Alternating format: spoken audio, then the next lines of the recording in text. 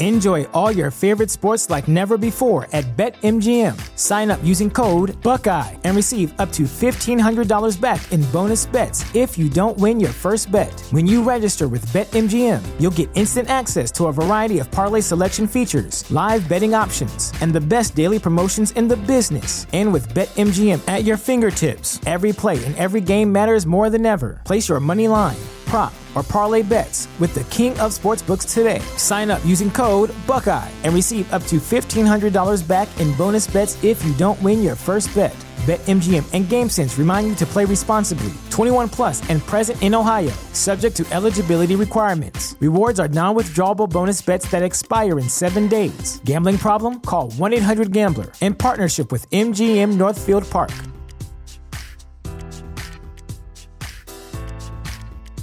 You know how to book flights and hotels. All you're missing is a tool to plan the travel experiences you'll have once you arrive. That's why you need Viator. Book guided tours, excursions, and more in one place. There are over 300,000 travel experiences to choose from, so you can find something for everyone. And Viator offers free cancellation and 24/7 customer support for worry-free travel. Download the Viator app now and use code Viator10 for 10% off your first booking in the app. Find travel experiences for you. Do more with Viator. And then it was eerily quiet. And then my mind was kind of like, the head in the fishbowl. Then it takes me into the bathroom and says, this is how you brush your teeth. Brush, rinse, repeat. Brush, rinse, repeat. Brush, rinse, repeat. But there were 2 girls. And it was like, you'll have to give us a ride. You can't fill us, no. You can't refuse us. He'll let us in his car.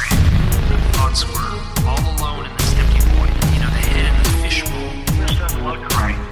They got close enough where he said he could see, their eyes and how intelligent they seem. This doesn't look right. These gremlin-type creatures. This doesn't look right. No pupils, no iris, 3 fingers, 3 long fingers. And this is when the mental torture. And then it was eerily quiet. Hey guys, we're back on Conspiranormal. Hope you guys enjoyed the last show with Steve Stockton and Cisco Murdoch. That was a really good one. Tonight we have the main guest that we have on is Mike Suave. We're going to talk about John Titor, the time traveler, which should be interesting. Rob, I don't know if you know too much about that. Yeah, I've looked into this a little bit. I'm kind of excited about this one. Yeah, it's an interesting one. But we do have Josh Cutchin on now for about 30 minutes here in our little intro. And we want to talk about episode 160. And I kind of wanted to get Josh's thoughts on the Joe Jordan show and what some of the stuff that he talked about. So, Josh, welcome back to Conspiranormal. It's good to have you back. Always a pleasure to be among good friends. Absolutely. Josh, I really wanted to get your thoughts on this because, I know that you're a Christian, but you are also part of the Where Did the Road Go crew. And most often on Where Did the Road Go, you guys talk about, and I've been on the show before too, talking about some of the more, spiritual aspects of the UFO phenomenon, the alien abduction phenomenon. And I think in some ways it's a little different than some of the ways that Joe Jordan saw it. So I just kind of wanted to get your thoughts on this stuff. Yeah, well, I think the first thing that I would have to say, and the biggest takeaway for me as a Christian, is that I'm glad that he found a spiritual path through this. I mean, I think that the way that the Where Did the Road Go crew tends to look at these things, it seems like that might almost be the purpose for him getting involved to begin with on a cosmic level. But even as a Christian, to take that another step forward, I'm glad that he found Christ through this. And you know what? With a lot of his thinking, I think that I'm meeting him about 3/4 of the way. I find myself every day being more and more skeptical of the extraterrestrial hypothesis, not discounting the fact that it could have happened at some point in the past, or even that it might happen semi-regularly, but I don't think it describes the lion's share of phenomena. So I definitely agree with him on that. The main problem that I kind of had, where I wanted to take a step back and say, let's think about this a little bit more objectively, is, to me, it was the equivalent of, say, an armchair marine biologist, right? seeing that there have been a rash of shark attack sightings and telling people that whatever they see in the ocean is a shark and it's out to get them. I certainly, y'all didn't talk about this too much, but I'm certain that if he thinks that like a lot of the abduction phenomena is demonological, he would have to sort of say that some of it could be, angelic. But my sticking point is that there's a pretty wide gap in between there that just seems either nonsensical or completely neutral. I mean, you look at something like, not that this is exactly a paragon of an ironclad case, but you look at something like the Joe Simonton case. That wasn't negative. That wasn't good. He traded water for pancakes. How does that fit in? How does that fit into this sort of, I would even as a Christian say reductive Judeo-Christian good versus evil thing, which is sort of where I guess, I'm sure that there are people even in my family who would say that I'm a bad Christian because I think that there is an ecosystem of spirit phenomena in the middle, or an ecosystem of disembodied entity phenomena in the middle that is neither good nor bad, that could possibly be swayed to a cause or has things better to do. So that would sort of be my sticking point, is I don't think that you can just put everything in one basket or the other, because there is all this giant swath of ambiguity in the middle that just seems, absolutely nonsensical. Mm-hmm. Right. And I think that, like, for me as a Christian, I see demonic activity when it's not explicit and obvious, like in the cases of alleged exorcism, alleged possession, or, alleged infestation or something. I think that I would tend to think that demonic activity manifests itself in much more subtle ways, like, me saying something mean to someone or me being selfish. I mean, that to me is the true influence of demonic activity on our lives, because all those things add up into this dysfunctional world that we're living in. Having said that, I also have to wonder, like, why all this extraterrestrial pageantry if it is demonic? I mean, don't get me wrong, there are plenty of parallels, and this is why I'm saying that I'm meeting him like, 3/4 of the way on this. There are plenty of parallels, even down to certain names of entities that you can draw between, demonic, grimoires and whatnot, and alleged extraterrestrial visitation. But it seems it's a little too neat for my tastes, I guess. Yeah, one of those would be what I've often heard is Semyaza from the Book of Enoch, which we kind of discussed a few shows ago. And then I think that there is in the Billy Meyer case, there's like the leader of the aliens, his name's Semhaza or something like that. So there's that similarity. But that's the only one that I can really think of. Are there others that you've seen? There are. There was George Van Tassel's contact was Solganda. Mm-hmm. Which I believe was an article by Ann Druffel and someone else in an old MUFON journal that said that it looked like a portmanteau of Sol, sun, so a potent pagan symbol, and Gandawara, which was a demon found in the Zoroastrian Avesta. So that particular, I don't recall any other examples. I recall that example specifically because it was in one of my books. But that particular article that I referenced has a list of these sort of mismatched mashups of different names that appear to have appeared in earlier sacred texts as also coming from contactees. I mean, even if you look at Ashtar and Ashtar sure. and Astaroth, it's sort of the same feel. So I'm not denying that, like.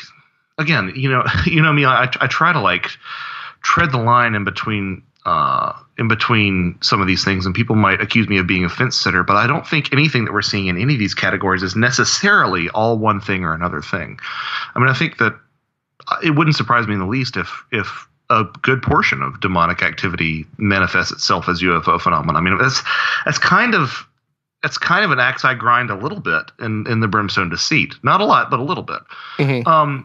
Again, I just have a problem. I think it's a much more fitting model to use a sort of animistic imagine me saying this sort of fey folk, spirit spirit ecology, grafting that sort of idea of a spirit ecology on this phenomena, rather than saying that it's fitting into the never-ending battle between good and evil. Well, one of the things that we've talked about before, I've talked about with you and with others, and I know you guys have talked about it on Where Did the Road Go, is this idea of interpretation. So how we interpret this phenomenon, how we interpret these experiences are important. So if someone interprets it as being evil, then of course they're probably going to call out to God, or going to call out whatever God they worship. In this case, we're primarily talking about calling out to Jesus and then the experience stopping. If someone thinks that it's good, then that's not going to be an issue. I guess the thing is for me is like, are we dealing with, well, okay, I think really the thing is with Joe Jordan is that there is an absolutist approach to it. Like, yeah, this, I now know that this is what's going on, which it always sort of, makes my toes curl a little bit. Right.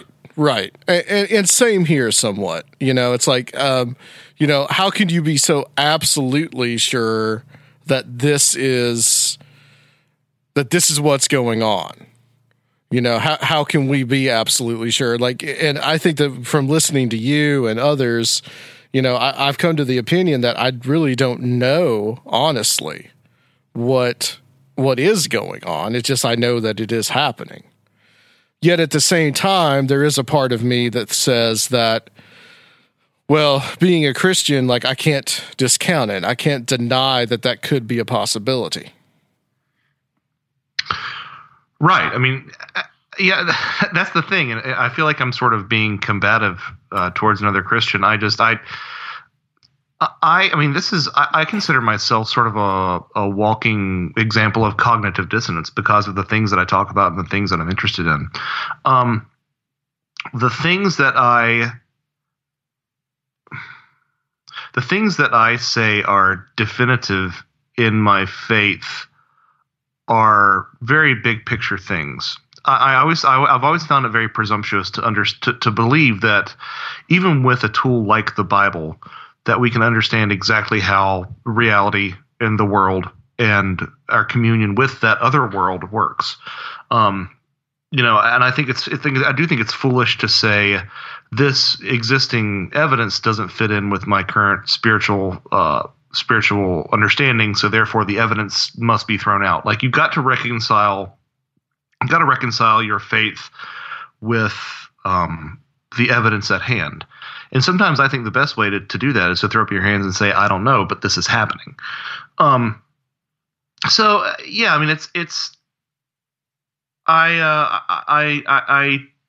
that was one of the other things that skeptic, believer, Christian, atheist, I sort of found puzzling is this sort of idea that, well, now I know that this is what's happening with these demons. And I was like, I don't know if you can completely say that. I did find it interesting, the discussion on the invocation of Christ during an abduction experience as stopping the experience, because you're right. There are people who have said similar things of other faiths. I was not aware of the data point that he claims about permanently ending abductions. I do think that is interesting. Yeah. But part of me has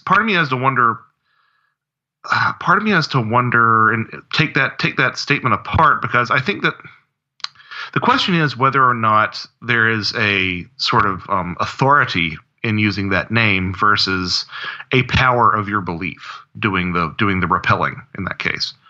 I don't think it's power of belief, because I've heard stories of atheists in various situations, near-death experiences, abductions, using the name of Christ and being able to end the event that they're embroiled in. Sure.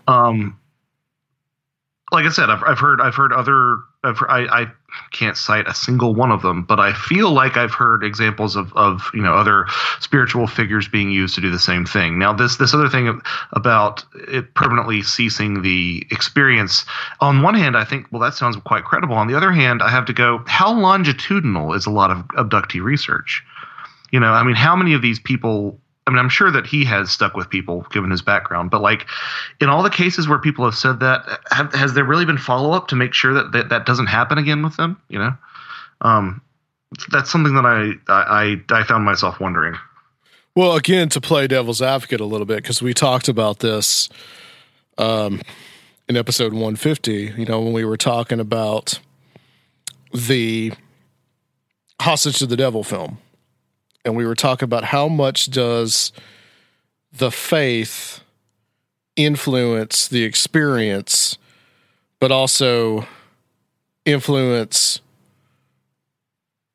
like kind of like the vicious circle kind of thing. Like, is the phenomenon being generated by the faith? In that case, we were talking about demonic possession and exorcism, and whether there's a circle between the two, the possessed person and the exorcist, whether that's some kind of symbiotic relationship.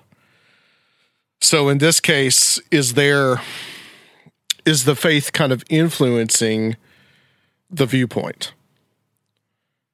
Because it's so hard to kind of step out of it for me, especially because being a Christian, you know, I really can't, I could try to step out of it, but only just a little bit, if you get what I'm saying. I mean, I think that the faith will always influence the viewpoint. I mean, if you look at any natural system, there's always this effort to maintain some sort of balance in terms of the distribution of heat, or, you know, ideas of osmosis and whatnot. So I can't help but wonder if there isn't an expectation of their needing to, you know, I mean, encountering a demon, if you're not encountering the divine, encountering a demon is a pretty profound spiritual experience, because you have confirmation of the one, so therefore you can flip it on the other side and have confirmation of the other. So yeah, I wonder if sometimes if there isn't this desire to just encounter something that will reinforce that belief, even if it's a negative experience. Yeah, I think it's a perfectly valid point. Yeah. Yeah. I don't know. I guess it's just, for me, it's like the fine line between being objective and being subjective. Yeah, of course. I'm of the idea that we can never really be objective. Right. Right. Because in the end, it's an experience that you are having, and when you tell someone about it, they're going to put their own interpretations on it. Yeah, I think that part of the reason that people don't want to engage with non-ETH ideas is because it is challenging to spirituality. I mean, there are plenty of Christians whose worldview would shatter if they thought that there might, heaven forbid, be some sort of third party involved besides God, the devil, and Satan. You know, it's this idea that you get a lot of pushback from Christians on the idea of synchronicity, because, you know, unless it's God doing the synchronicity, it implies that there is some sort of other external force that's sort of guiding you along. Now, I think it's sort of a myopic way of looking at it. You could see synchronicity as sort of an epiphenomena of the way that the universe works. Like God's will, it's just a byproduct of God's will as things unfold. But yeah, I think that part of the reason that the ETH has gained so much traction is because it's had its wagon hitched to this ascendance of 20th century scientism. And now, as we sort of come out of that, for better and worse, I will say, as we're sort of coming out of that, I think you're seeing more reception to non-ETH ideas. These ideas are being received the warmest that I've seen in a long time. You know, I'll never forget 2 years ago, I was sitting down with a bandmate, and I was talking to her, and it was the question that you don't want anybody to ask you at 2:30 in the morning when you're half in the bag. One of the other bandmates goes, "So do you really believe in UFOs?" I'm like, "Jeez, okay, here we go," because I was hoping to go to bed sometime tonight. And she looked at me and goes, "Oh, well, it's all about consciousness." And I'm like, "What?" So to hear that idea, and this is not like a really hippie kind of person, but to hear those sort of ideas in the general public outside of these circles means that something a toehold is being gained into looking at this in a more, for lack of a better term, spiritual light. Yeah. Yeah. And also too, here's another thing that I wanted to ask you about was, Joe Jordan's, he seems to take things from when he begins with it, as he's telling the story, a kind of scientific approach, right? A kind of research approach. And he ends up coming to a conclusion that is, I guess, non-scientific and very spiritual in nature. So, how do we rectify that, do you think? Well, to be honest, I think he was sort of following the data where it led in a lot of ways, which is, again, one of the reasons that I, really have to admire him, because he's embracing the sort of weirdness. Right. I think that it's sort of an outgrowth of someone who is just inquisitive. I felt like the sudden pivot point that he made, both spiritually and then again in terms of refining that spirituality into Christianity, I felt like that was sort of glossed over a little bit. I would have loved to have heard about like what the moment was, or like what the period of life was in his time when he really thought that the New Age might hold some water. And then, the switch from the sort of his sort of New Age kind of beliefs into Christianity, I thought was really quick too, because it was interesting, because I think you remember him saying that it was a Christian who didn't walk the walk. I think was the one who talked to him about this. Yeah, that's what he said. So for someone to have had that sort of an effect on him was quite striking. And I would really love to hear why that resonated with him at that moment. I think so. Here's the thing that I noticed in my life. I used to be terrified of alien abduction, and we're talking about like pretty irrational, like listening for things in the middle of the night and freaking myself out. But the moment that I realized that it most likely wasn't little green men, little green scientists, and that it possibly had some sort of other consciousness-based, spiritual, whatever. It was something metaphysical. That, for me personally, gave me a toehold into possibly having a voice in the experience. It meant that there was some sort of control, some sort of sovereignty of self that I could assert if something happened to me. And if you listen to sort of his experience, it was very much a sort of similar reaction of, I'm seeking a way to protect myself from this stuff. That was sort of the moment where he sort of found Christ is he was looking for, where he was hearing advice on how to protect himself from this, because he was like, I've got all these crystals and this and that. So I wonder if perhaps it isn't, and I'm not saying this derogatorily, but I wonder if perhaps it wasn't some sort of self-preservation aspect that was kicking in a little bit as well. And again, as far as I know, it didn't ever really happen to him. He was just hearing it happen from others. Oh, right. But it's never happened to me, but I was still terrified of it. Sure. And the fact that I found solace in the fact that maybe I have a say-so in this experience. And anybody who's into this for long enough has these thoughts of like, what if it happens to me? So no, I know that didn't happen to him, but I still think that maybe there might have been that sort of extra layer of seeking out an extra layer of protection, or an extra barrier between him and it. That might have really appealed to him in that moment. And again, I'm 80% on board with a lot of what he's saying, and I'm very happy as a Christian that he's found Christ. But I wonder if perhaps that might have had a little bit of a motive in there as well. Right.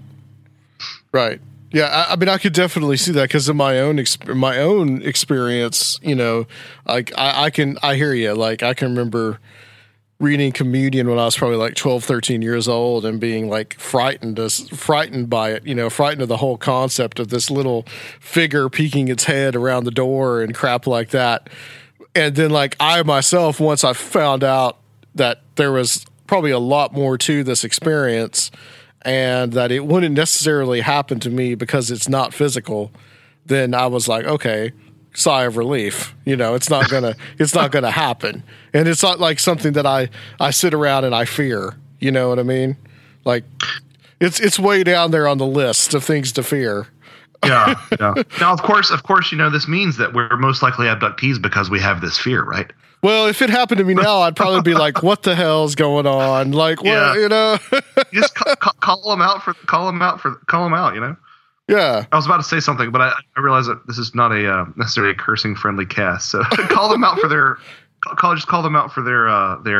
having the chutzpah. How about that? Yeah. Like, what are you doing? Well, I mean, I told you, I think, like something that I remember happening to me. I remember, like, like I said, I mean, I remember reading Communion. You there, Josh? Yes. Sorry. Okay. Just everything went quiet. I thought they took you away for a second there. But I remember reading it, and I remember getting so into it that when I was about 13, I remember waking up in the middle of the night and the door was open after I had closed it, and there's a figure standing in the doorway. Like, I remember this, and I can remember falling back to sleep. And for the longest time, I kind of pushed it. First, I pushed it into the back of my mind. Like, I didn't really want to think about that. And I think for the longest time, I thought to myself, well, what if something really did happen? What if I'm an abductee? All this kind of stuff going around in your mind. And nothing else happened after that. And nothing has happened since. And now that I look back on it, I think, me reading that just kind of influenced my brain. And that could have been a dream where it was just on my mind and my brain was processing that. Or it could have been something telling me like, hey, we're watching. You know what I mean? But something that's not physical, as I believe now, because it really did feel like a dream. And I had a ghost experience that was the same way, honestly. So, it's like you're dealing with the same phenomenon, really. Yeah, I mean, and I think that we dismiss the way that these things interact and communicate with us far too often. I think that there's a lot more strange stuff in our lives that happens that we don't. I mean, of course, some of it's coincidence, but how many times do you think you saw something, and you look and you find an explanation, and it doesn't happen again, and you write it off? Mm-hmm. I wonder sometimes if those weren't really something that you just found an easy out for. Now, of course, sometimes, yes, it is Venus in the sky. But other times I wonder if it's just this one-off thing. We're not wired to put too much stock in it if it happens once. I thought I saw something in the corner of my eye that looked like a little kid. Oh, well, it's nothing. Yeah, I had that experience one time. I was working at the college bookstore, and at night, for 2 hours at night, we would be open just like the little convenience store area. And so I'm sitting there, and I just see this thing run out of the corner of my eye, and I'm like, what the hell was that? And I've never had that experience again, but I think about that sometimes. Would I actually see that, or was that my eye? Was I tired? I mean, it was a weird experience. I was going to the bank one day, and I was walking from my car to the door of the bank, and there was a piece of gravel that just fell out of the sky right in front of me. Really? And I want to say that it was weird, but I mean, maybe I kicked it. Maybe it was stuck in a bird's claw or something, or was stuck to a rabbit that a hawk had gotten or something. Mm-hmm. But it was weird, and it was one of those things that I think is a sort of a good example in terms of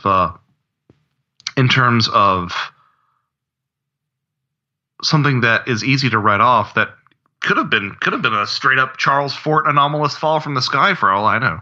Yeah. I there wasn't any other loose gravel and it seemed, I didn't see the entire arc of it, but I saw the last probably 18 inches of it, and it looked like it was coming straight down.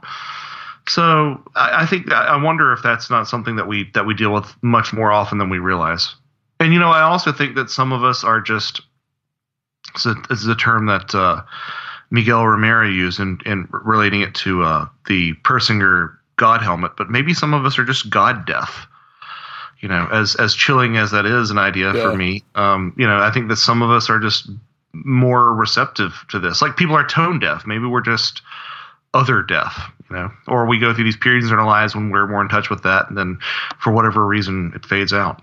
Yeah, I mean, for some reason, for me, I really have nothing past the past the age of 13. There's nothing.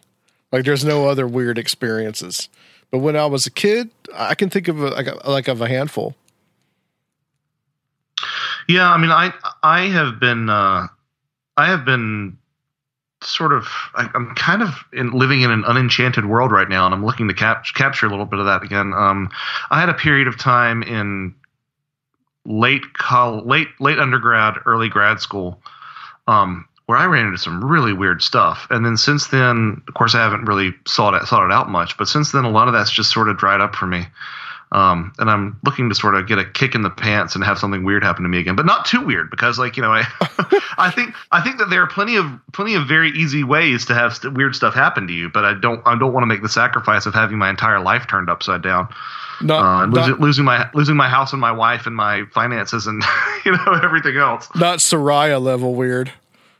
Yeah, exactly. That guy has so many weird experiences. It's ridiculous. Was there anything else, Josh, that you from that interview that particularly struck you? No, those are my takeaways. And like, I suppose the thing that I would lobby for is, you know, I have lobbied for with Christians in my own life is sort of looking at the possibility of there being, again, this ecosystem of entities possibly, rather than just good or evil. Like this idea that there are things in between, you know, not necessarily, because I can feel it in the vibe of the community right now. I'm getting known as like the therefore fairies guy, and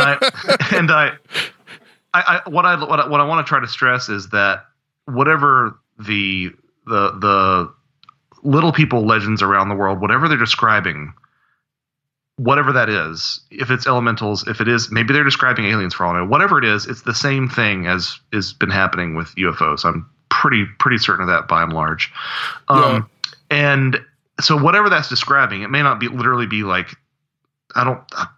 who knows? It may be literal tiny people, and maybe elemental spirits, and maybe whatever that's describing. That's a big chunk of what's going on.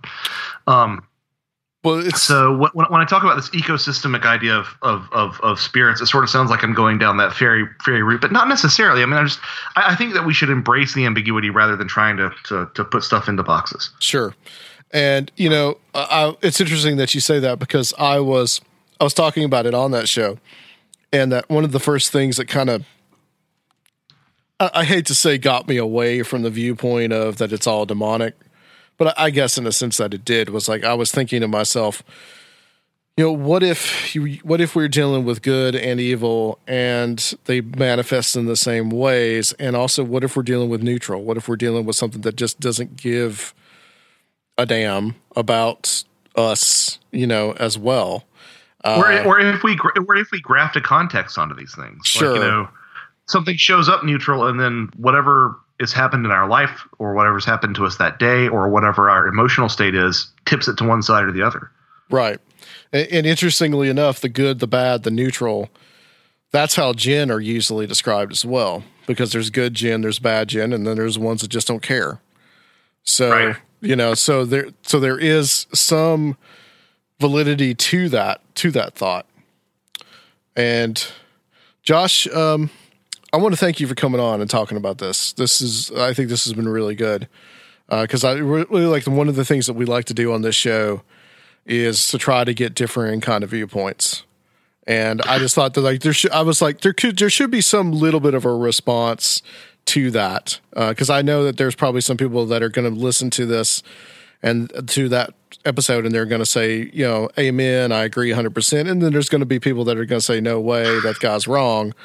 And then they're the ETHers who are still mad at this podcast. Right. I don't know if they even listen, but there are some, I think.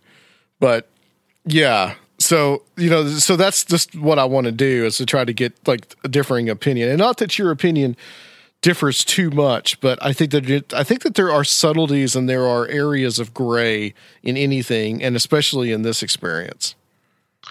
Yeah, well, it's an absolute pleasure. It was a great interview. Like I said, I'm very, for the most part, positive on it. I just think that, there's always room for more nuance. There's never no such thing as too much nuance in anything that you do in life. Sure. Absolutely.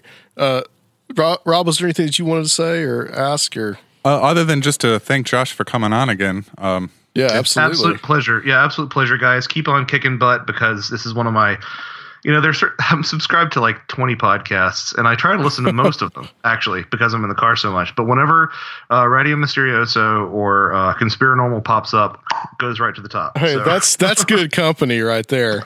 You're going to have to tell Greg Bishop that. So, but just real quick, Josh, what are you working on now? I am wrapping up really soon. Research for my third book, which is about paranormal child abduction from Fae folklore all the way through modern alien abduction. And I thought that it would be kind of a shorter book, and there wouldn't be that much material, but there's a ton of material on it. I approach it because A, it's not this sort of survey and analysis that I've done for the past two books. The format's going to be a little bit different. But B, the whole hybrid, alien hybrid program is something that I talk about a lot, and I hadn't really sunk my teeth into as much as I should. So this is going to be Joshua Cutchin's stance on alien hybrids. It's going to be a big chunk of it. Man, I'm looking forward to the reading that and talking to you about that. Well, I'm excited. It's going to be daunting, but it's going to be worth it. So it's probably going to come out sometime next year. Is Red Pill part of that? A part of the book? Yeah. No, I mean he's thrown some leads my way, but I mean, and he'll generally what he's done for the past two books is he's helped me with some proofreading and pointing out things, because even in his second language, he's a better thinker than I am. So. All right, Josh. Thank you so much for coming on. Stay on the line for us. Rob, tell everybody where they can join up to become a Patreon. Yeah, you can sign up at www.patreon.com/conspiranormal and join our growing community there. There's different tiers you can sign up for. Everything from joining the forums to our bonus episodes to free t-shirts. And once again, thanks to everybody who's already signed up. We really appreciate you guys a lot. Thank you. Thank you so much, everybody. We'll be back with Mike Suave, talk about John Titor, the Time Traveler, on Conspiranormal. What if I were to tell you that the forms are not the facts? And what if I were to ask you the shape of water? Water is in a state of constant flow and flux, a paradox of weakness and strength. My name is Aaron David, and I am host of Charm the Water, a weekly podcast centering on the occult and mysticism, based in Asheville, North Carolina. You can find us at charmthewater.com or iTunes, Google Play, Stitcher, your favorite pod feeder. Come holler.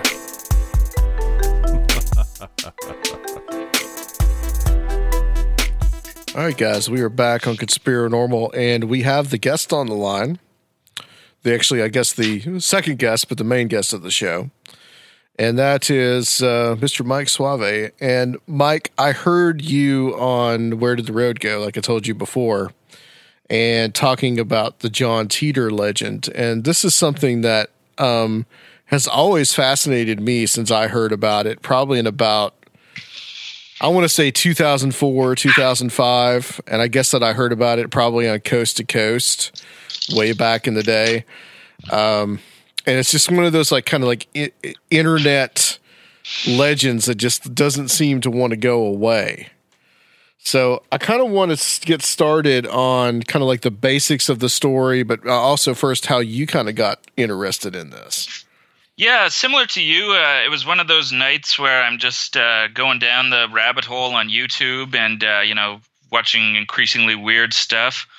And before you know it, I was listening to a Coast to Coast episode on John Teeter. And as I was listening to it, I was Googling stuff, and I was seeing some of the images, and I was seeing I was reading the posts, and I was pretty with so many of these topics, they just don't hold up, right? You start looking into them, and then you sort of get this moment of kind of doubt where you're like, okay, this is dubious.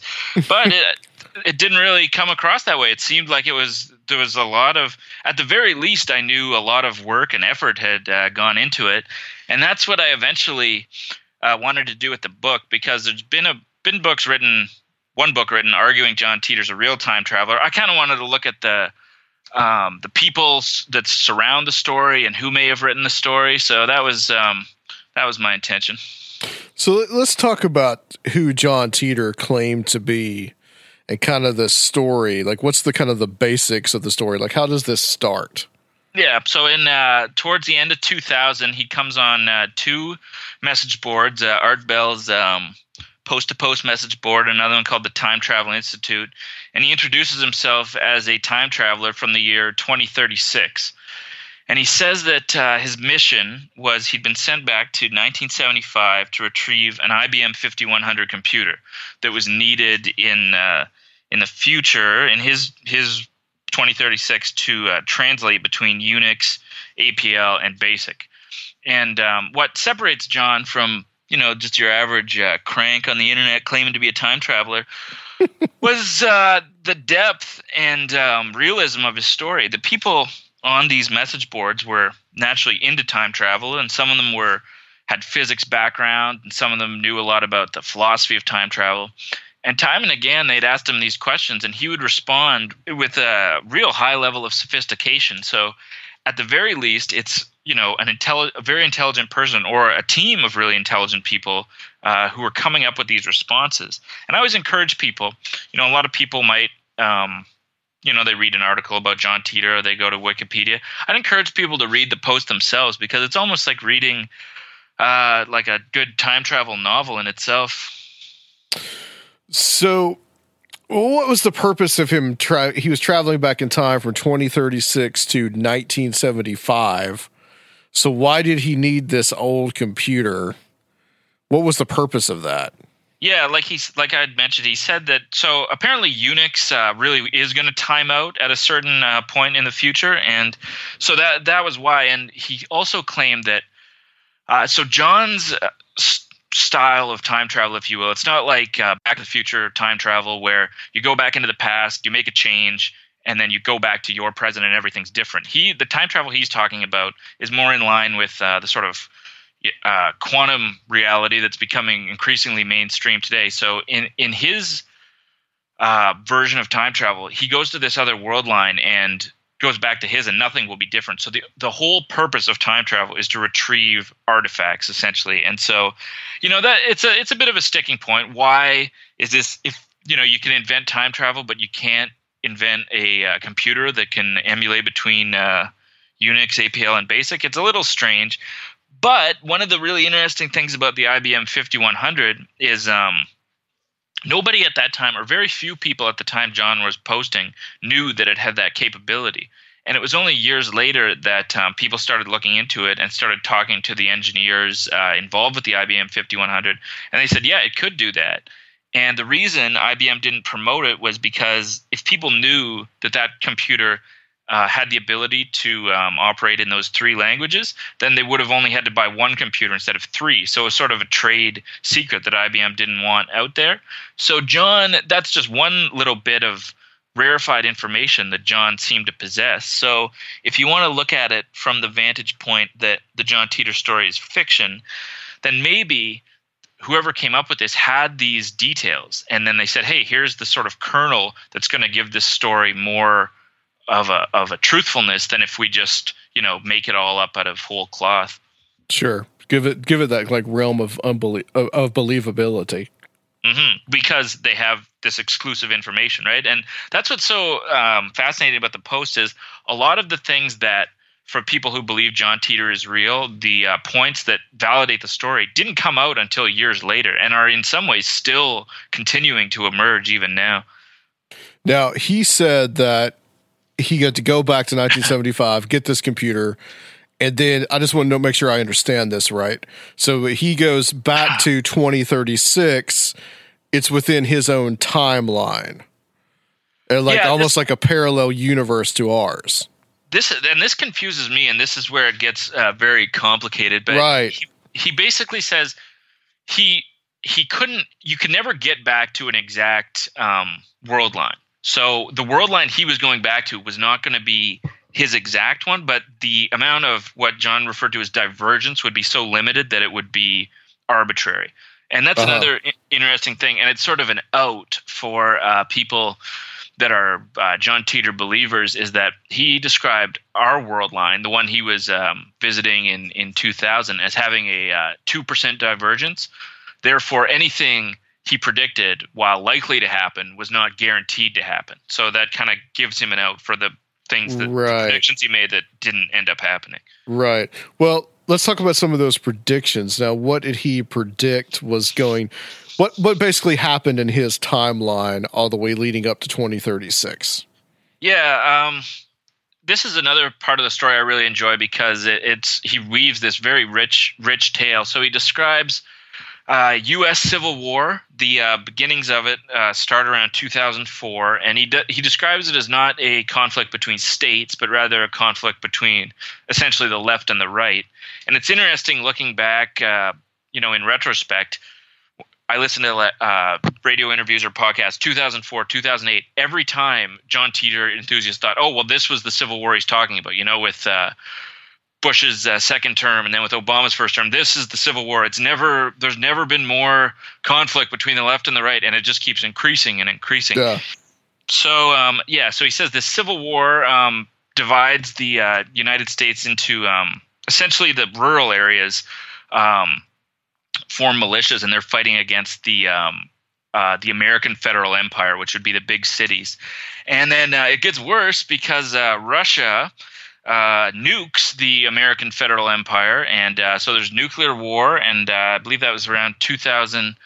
I think it was like 2015 or something. 2015, and then so this nuclear war occurs, and everyone goes back to sort of traditional living, right? Like you rely on your neighbor, and there's no there's still internet, but there's not mass production. And, one of the things John was very concerned about was food. He wouldn't eat any food that he couldn't trace the origins of.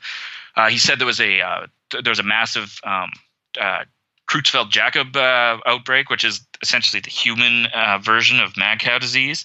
So, so things were not good in John's future, or John's present, I guess. And yet John prefers that time because he says, those traumas that everyone went through were like a cleansing, where he was very disdainful of the way people were living their lives in 2000. He thought, they were vapid. People kept asking him sports questions and, who's going to win the World Series next year. And John it wasn't on his radar, right? He's like, I was in a shotgun infantry when I was 13 years old. I don't care who won the Super Bowl, right?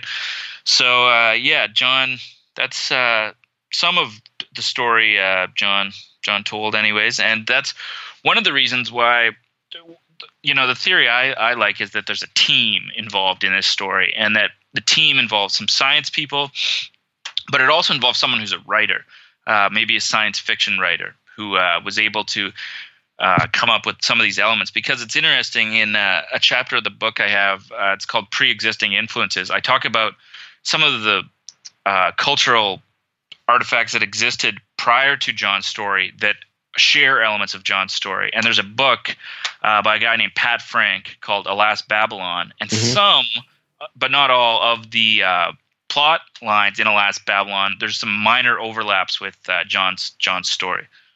There was also, you mentioned, I was going to mention this later, but you do mention a similarity in the timeline. The events are similar to this kind of Dungeons and Dragons style type game. Yeah, that's just another. I think it was Rob. I'm blanking on his last name, but he wrote it for Strategic brains, I think. And he found that, and there was a few.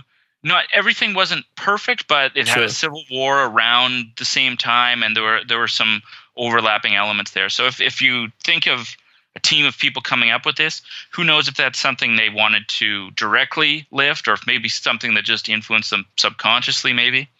Yeah, I think it's called like GURP Cyber World or something like that. Yeah, GURP Cyber World. It's a strange name. You ever play it? No, I have no idea of it until I read your book. What it even was. So yeah. Well, I want to talk. How does he say that time travel becomes possible? Because you have this world that is seemingly in. Well, he only talks about the United States, but you have a world that's seemingly in chaos, but yet they're able to send people back in time.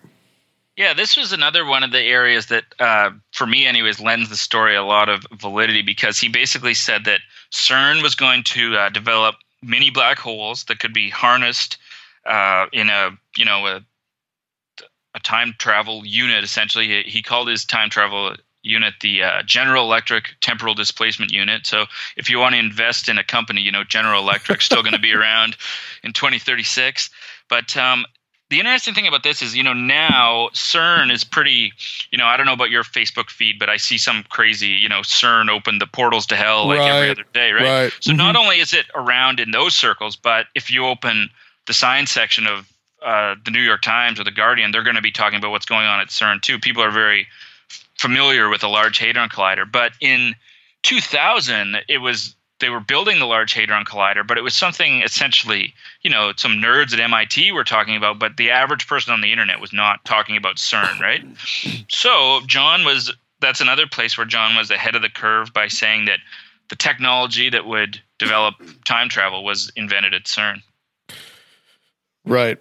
And there was also this weird thing about, so again, like he goes from 2036 to 1975, and then he ends up in 2000. But then at a certain point, he also goes back to 1998, and he's actually living with his past self with his parents. Yeah, he was living with his past self in 2000 as well. And he talks about, somebody asks him about, like what happens when you meet your alternate self or whatever, and they reference the Jean-Claude Van Damme movie Time Cop, where I think somebody explodes or something when they meet their past self. So John says that won't happen. And he actually says the fact that we even think that reflects poorly on us, because it says something about, maybe we have this guilt or shame where we can't meet our past self like that. But yeah, John's other John, I guess you want to call him, was 3 years old. And John's mother talks about how, John would tease his father about some of the things they were doing in raising John that, would later manifest in the older John's personality being the way it was. So yeah, that's just one more little detail of the story that makes it that much more kind of rich and interesting. There's a lot of good details about his life with his parents. He talks about they're driving along the highway and they see someone pulled over side of the road. Their car's broken down and they have a gas can, and his parents just don't think about it. They just drive by, and John can't understand this because in 2036, it's gone back to sort of communal living, and the idea of just, leaving someone stranded out there, just it doesn't make any sense to him. Similarly, there's a moment that John's mother talks about where I think he starts crying in a grocery store because he's never seen so much abundant food in one place. Kind of like a person from like a third world country would, Mm-hmm.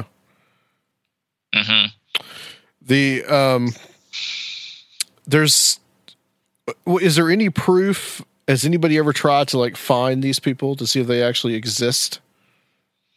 Yeah. So essentially, this will maybe allow us to introduce Larry Haber, who we'll get into in more detail later, I'm sure. But Larry claims to represent, or claimed, past tense, to represent Kate Teeter.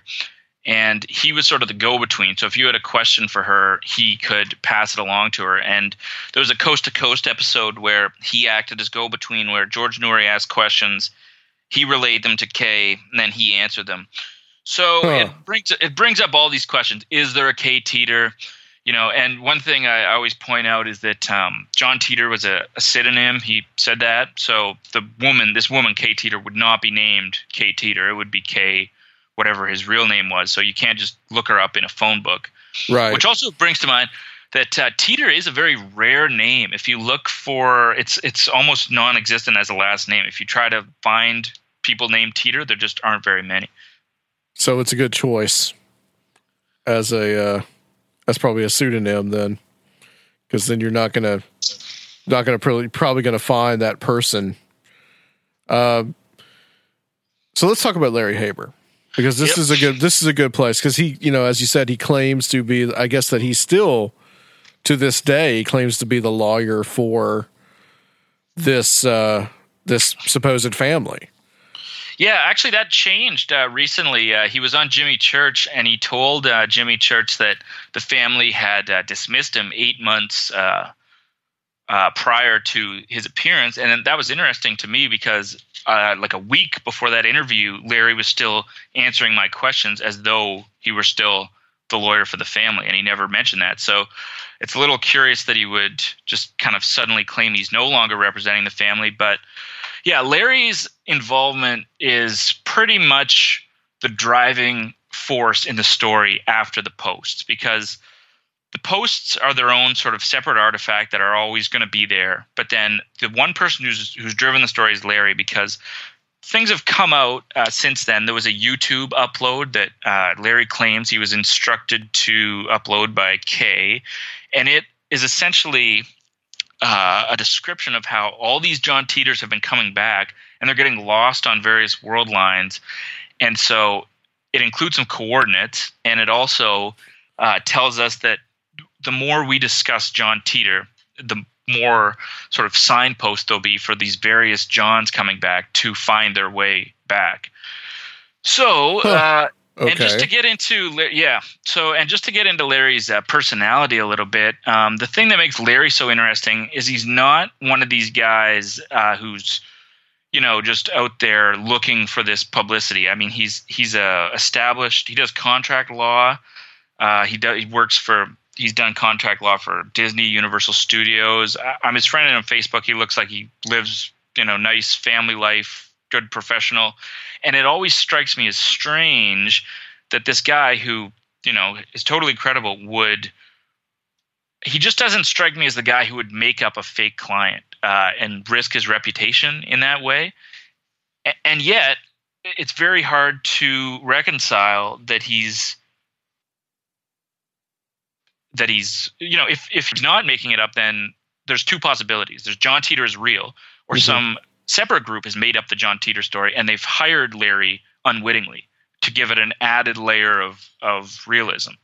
So you and I come up with the story, and then we hire Larry through a third party, and so he goes out and he makes these appearances, and who could sell it more than someone who's not actually in on it, right? So he doesn't know that the person that he's communicating with is not this Kay Teeter, but it's somebody else. Yeah. So he has no idea. So it's like plausible deniability. Yeah, there's a number of different permutations. And he says that Kay was introduced to him by a law school colleague of his who he hadn't seen since law school. And he's only ever spoken to her on the phone and via email. So could be anyone, right? Anyone with a woman's voice, essentially. Right. Well, then another question arises. Then, why him? Why particularly him? What would make him? What would make them interested in him to continue this story?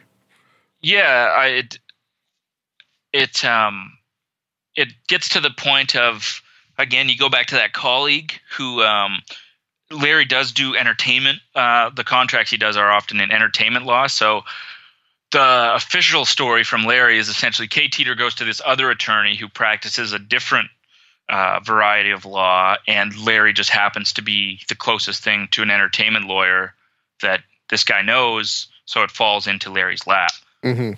Now, the alternative is that a lot of people have concluded there was a Italian documentary made. It was called Voyager, and they came to the conclusion that it was Larry has two brothers of interest, Maury and Richard Haber, and both of them are involved.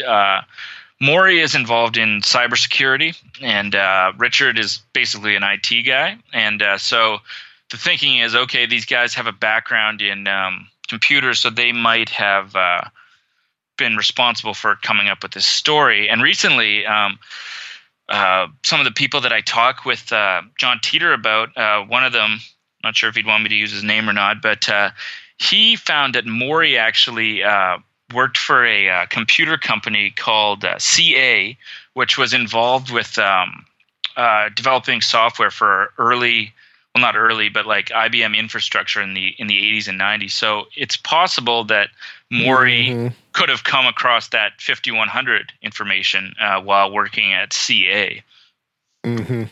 Or know someone that told him about it. Yeah. Yeah, that's what I mean. Right. Yeah. That's, yeah.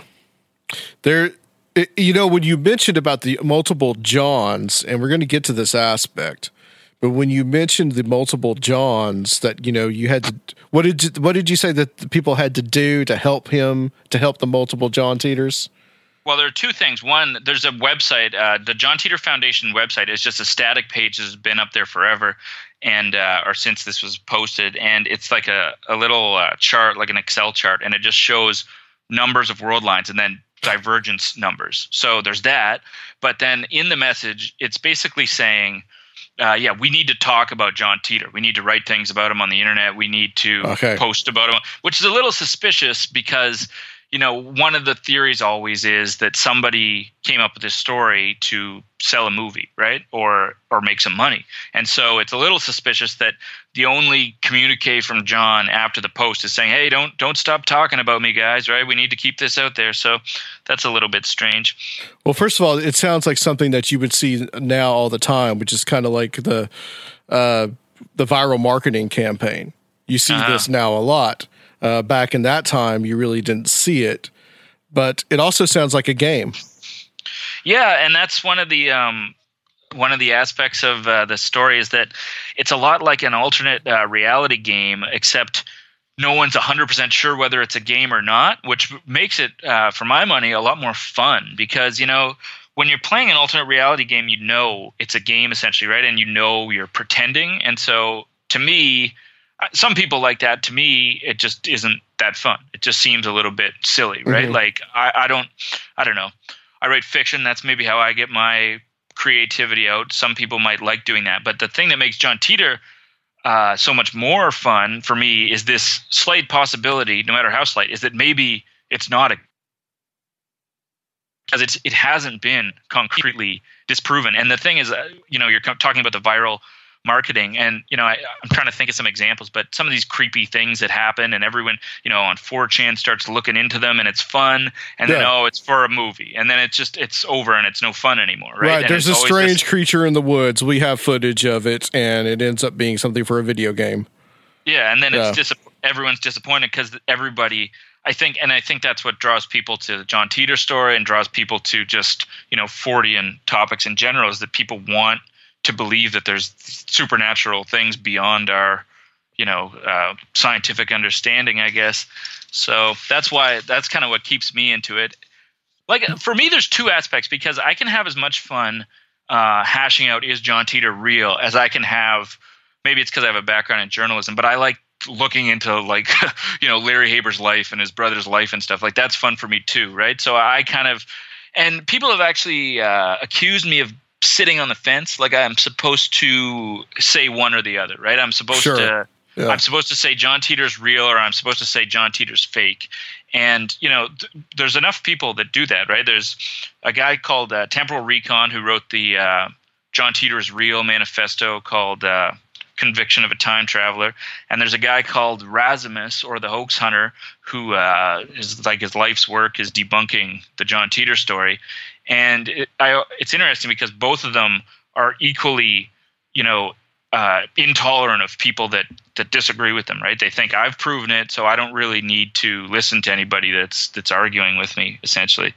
So I prefer my stance is that I I enjoy both sides, and if something definitive comes out, I'm not going to, pull the wool over my eyes. I'll be okay. First of all, if something definitive comes out to prove John Titor is a real time traveler, nobody's going to be happier than me, because that's fantastic, right? Sure. Like, that's what could be more exciting. And then if somebody proves concretely this person did it, because there's a ton of circumstantial evidence as to who might have done it. And we haven't even gotten into – we've talked about Larry, but we haven't gotten into the other suspects yet. But it's just circumstantial evidence, right? Just as the evidence that he's a real-time traveler is also circumstantial. So as much as, Rasmus, the hoax hunter, will title his video, smoking gun, there isn't the smoking gun yet, right? People have come forward to say they did it. People have done, like that Rasmus, he makes like 2-hour YouTube videos. So he's doing a lot of work, and but yet there's nothing that just puts it to bed, essentially. And so that was kind of my goal with the book, was to bring together all this information about all these people involved in one place, so that people, if you're interested in the John Titor story, you don't have to go to old Paranormalis threads to find every little piece of information, right? Just put it all in one place for people. Well, let's talk about some of these people that you believe are behind it, that could be behind it. The first one that stands out and stood out very much to me is this Joseph Matheny guy. Now, I'm not familiar with the whole alternative reality gaming thing. It's not something that I'm familiar with. But apparently this guy is pretty famous in that world.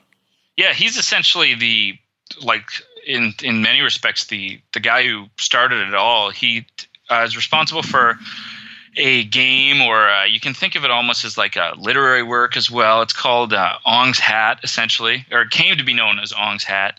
And essentially it started on these alt message boards, and it involved supernatural things going on in New Jersey. And there's an academic book written about it called Legend Tripping Online. And this idea of legend tripping is, so you and I are posting on this message board, and we're talking about this stuff going on in New Jersey, and then we go out to some location and then we write about it. But beyond that, what makes it interesting is that people were advancing the story and taking it in different directions. So I could add to this story. And essentially, the John Titor story functions in the exact same way. Like, if you want to look at the John Titor story as an alternative reality game, you could say Larry Haber is a player in the game, whether he knows it or not. I'm a player in the game because I've collated this information in my book. Temporal Recon's a player in the game because he wrote a book, and he professes a certain view, and he puts new information out there.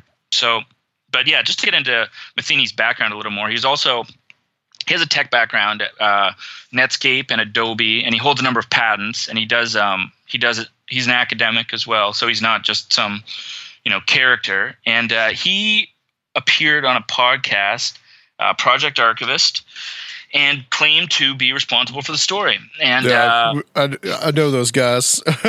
Yep. Yeah. And he claims to be responsible for the story. And immediately, I felt, while he had definitely all the credentials to be behind the story, I felt like he wasn't.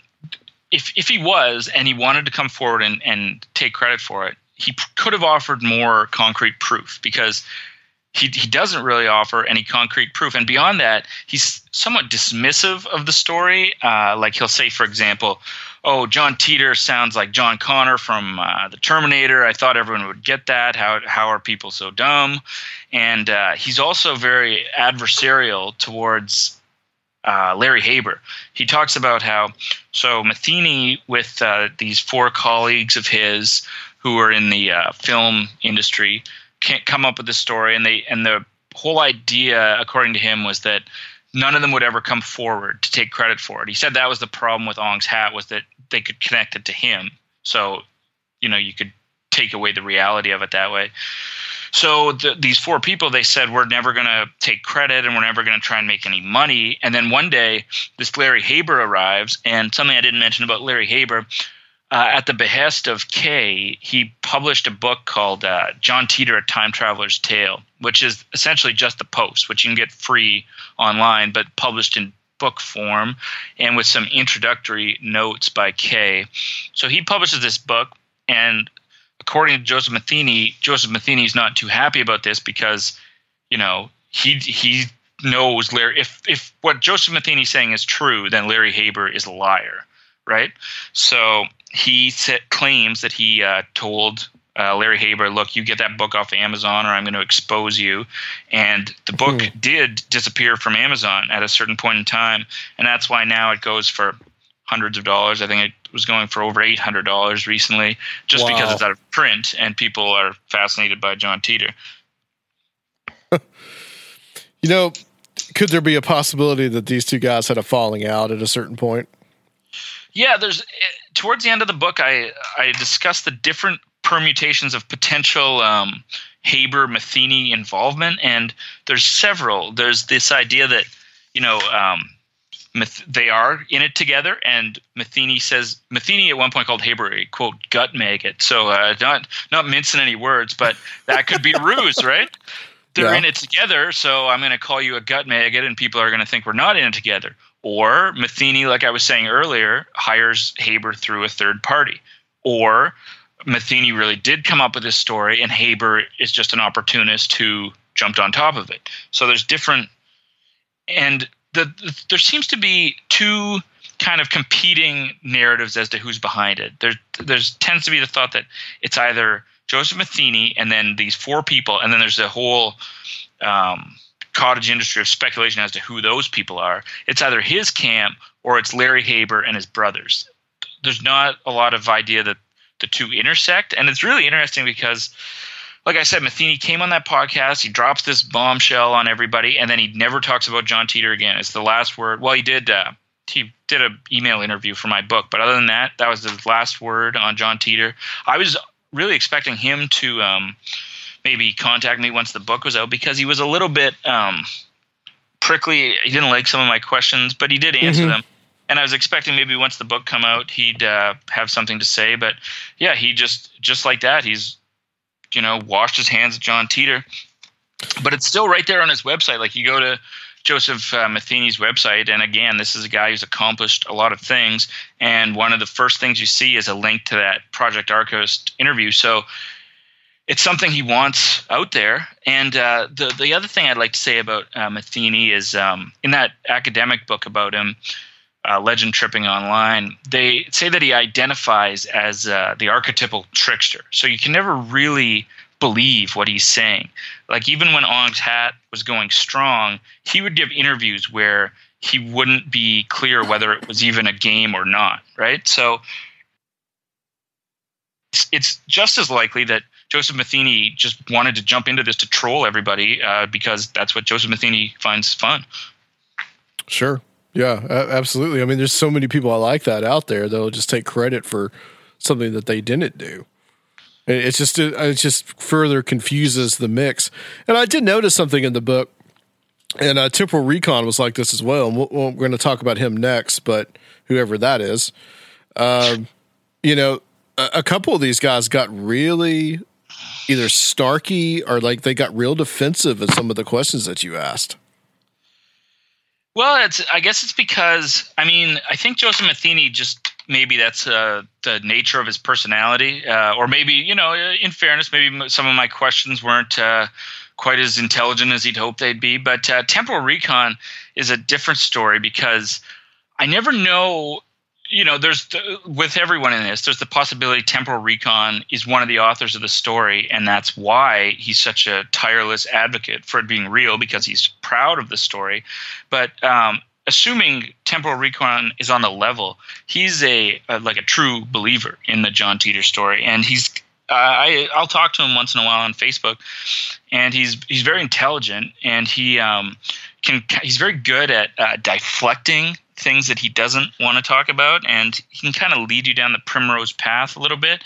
He can also tell you, he has this way of kind of encouraging you, like, oh, you're on to something, just keep digging, you're going to find the things I found. And like, I I can't tell you. I can't give you any concrete information. You can only take the journey that I've taken, type thing. And that's another interesting thing about Temporal Recon is there's tonal differences. So obviously, Temporal Recon is itself a pseudonym. Nobody's named Temporal Recon, but right. His book is written almost like a lawyer might write a book. It's very, it argues the points in very clear, lucid prose, and then his blog has a real new age element to it. It kind of, a little bit like mystical leaning. So the tone of the two doesn't really match, and it's possible that it's just because he had to write that book in that style because that's his best way of getting his argument across. But then even further, he's done a couple podcast interviews, and when I hear him talk, he doesn't have the same sort of syntax that I hear when I'm talking to him on the internet. So it's possible nobody knows who this Temporal Recon is. It's possible the whole John Teeter team, right, has access to the Temporal Recon, accounts, and it's multiple dudes, right? And this is a way to further on the legend, just possibly under a different name. Yeah.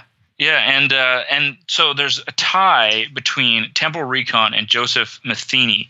There's two ties, actually. So Temporal Recon wrote a blog once called Journey Through the Incunabula, and it was about John Teeter. And incunabula, when you look it up in the dictionary, it's like an 18th century scroll or pamphlet. And the blog has nothing to do with scrolls or pamphlets. But what it does is incunabula is also the subtitle of Matheny's Ong's Had book. So it's this nod to Matheny, and yet when asked on a radio show, do you know Joseph Matheny? He said no, after this had been posted. So there's a tie that he's denies, right? Yet he clearly put that out there for a reason, right? You don't throw the word incunabula into something completely unrelated to it unless you want people to pick up on it, right? Because God knows that's a word everybody uses every day in normal conversation. Yeah, exactly. And yet I remember him telling me, when I whenever I asked him about this when we were just talking casually, he'd pretty good at deflecting it. But when I asked him about it in the interview for the book, he basically says, I'm as surprised by that as you are. But once you get to the vantage point I'm at, then you'll start to see how all these connections come together. And, hey, I'd love to get to that vantage point, but I'm not there yet, right? So there's a tendency to think that if you want to go the Joseph Matheny route, that Temporal Recon is on Team Matheny, as it were. Sure. And does Temporal Recon, I guess he claims to be a time traveler himself? Well, I don't think he claims to be a time traveler, but what he's writing a second book that's very ambitious in scope, and it sounds like there are other time travelers on this world line. There's evidence of them, and when you look at the table of contents of that book, which I included in its entirety in my own book, just because it was so, the idea is if what he has in that table of contents, if he delivers on it, then it's going to be the most fascinating thing ever. But it reveals a couple things about him that I didn't know, and it was, there's chapters like my time in West Africa, but then there's remote viewing chapters. So it sounds like if all this stuff is true, Temporal Recon's the type of guy who's maybe plugged into some, higher level geopolitical and things like remote viewing. So maybe, if he's telling the truth, maybe Temporal Recon is like an actual higher level operator than we are. What do you think? I know this person is not in the book, but there is somebody out there that calls himself John Teeter too. What do you think about this guy? Yeah, that guy is basically an imposter, but what's galling about him is he doesn't even seem familiar with the John Teeter story, and he'll get on these programs, like he's been on Coast to Coast. Yeah, I've heard him on Darkness Radio one time. Yeah, and you can tell the hosts just always, they kind of deflate within 5 minutes because he's this low energy guy, and it's clearly bunk. But what he'll say, I remember one interview he did, I think it was with Richard Serrett, and he basically said, "Oh yeah, that original John Teeter was was not real. I'm the real John Teeter. So basically, all he's done is lift the name, essentially, John Teeter. And then, if you were to ask him detailed questions about the post, I'm pretty sure he couldn't even answer. And beyond that, Kevin Moore, who does the Moore Show in Britain, he interviewed him, and it got a little bit contentious. And then Kevin Moore did just some basic research, and he found a Facebook profile of basically this guy who calls himself John Teeter 2, and he's just some regular dude, like living a normal life, like with like a job and a living, so he's not this time traveler he said he was, and all you had to do was find his real Facebook profile.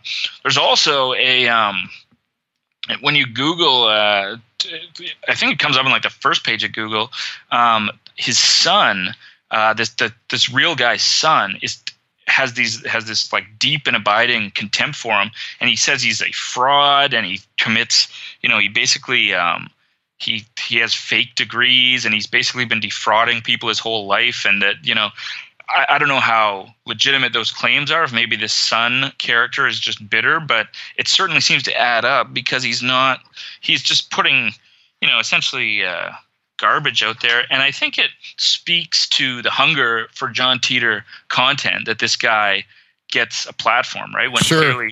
clearly all he's done is just kind of appropriate the John Teeter name. And it's like it's pretty dubious. I don't know. And I think also it's kind of unfortunate, because he does take up like quite a bit of space in the conversation now. It seems like, whenever I'm doing like an appearance like this one, people ask, "Oh, are you going to talk about John Teeter 2?" And usually they're asking it like, because if so, I'm not going to bother listening, right? But it's like he's now just managed to insert himself into this thing despite being, completely out in left field. And it's almost like, I think the most galling thing about him, and that this is what Kevin Moore was kind of saying in a personal conversation we had, is like he's not even very, like if you have this wild story, kind of like Andy Basiago, who's another guy who claims to be a time traveler, at least that's a good story, right? Like you can listen to Andy Basiago for 2 hours on Coast to Coast AM. Oh, he's convincing. Yeah, and it's pretty out there, but it's yes, fun, right? Whereas this John Teeter 2 guy is kind of, Donald Trump might say he's a little bit low energy, and he's just kind of droning on about stuff, and it's kind of lessened the whole John Teeter, the discussion, I guess. Well, one other person too is Oliver Williams, who of course used to have the website. Yeah, I think the website's still there, but it's just really outdated. It looks like Angel Fire GeoCities website or something from the year 2000.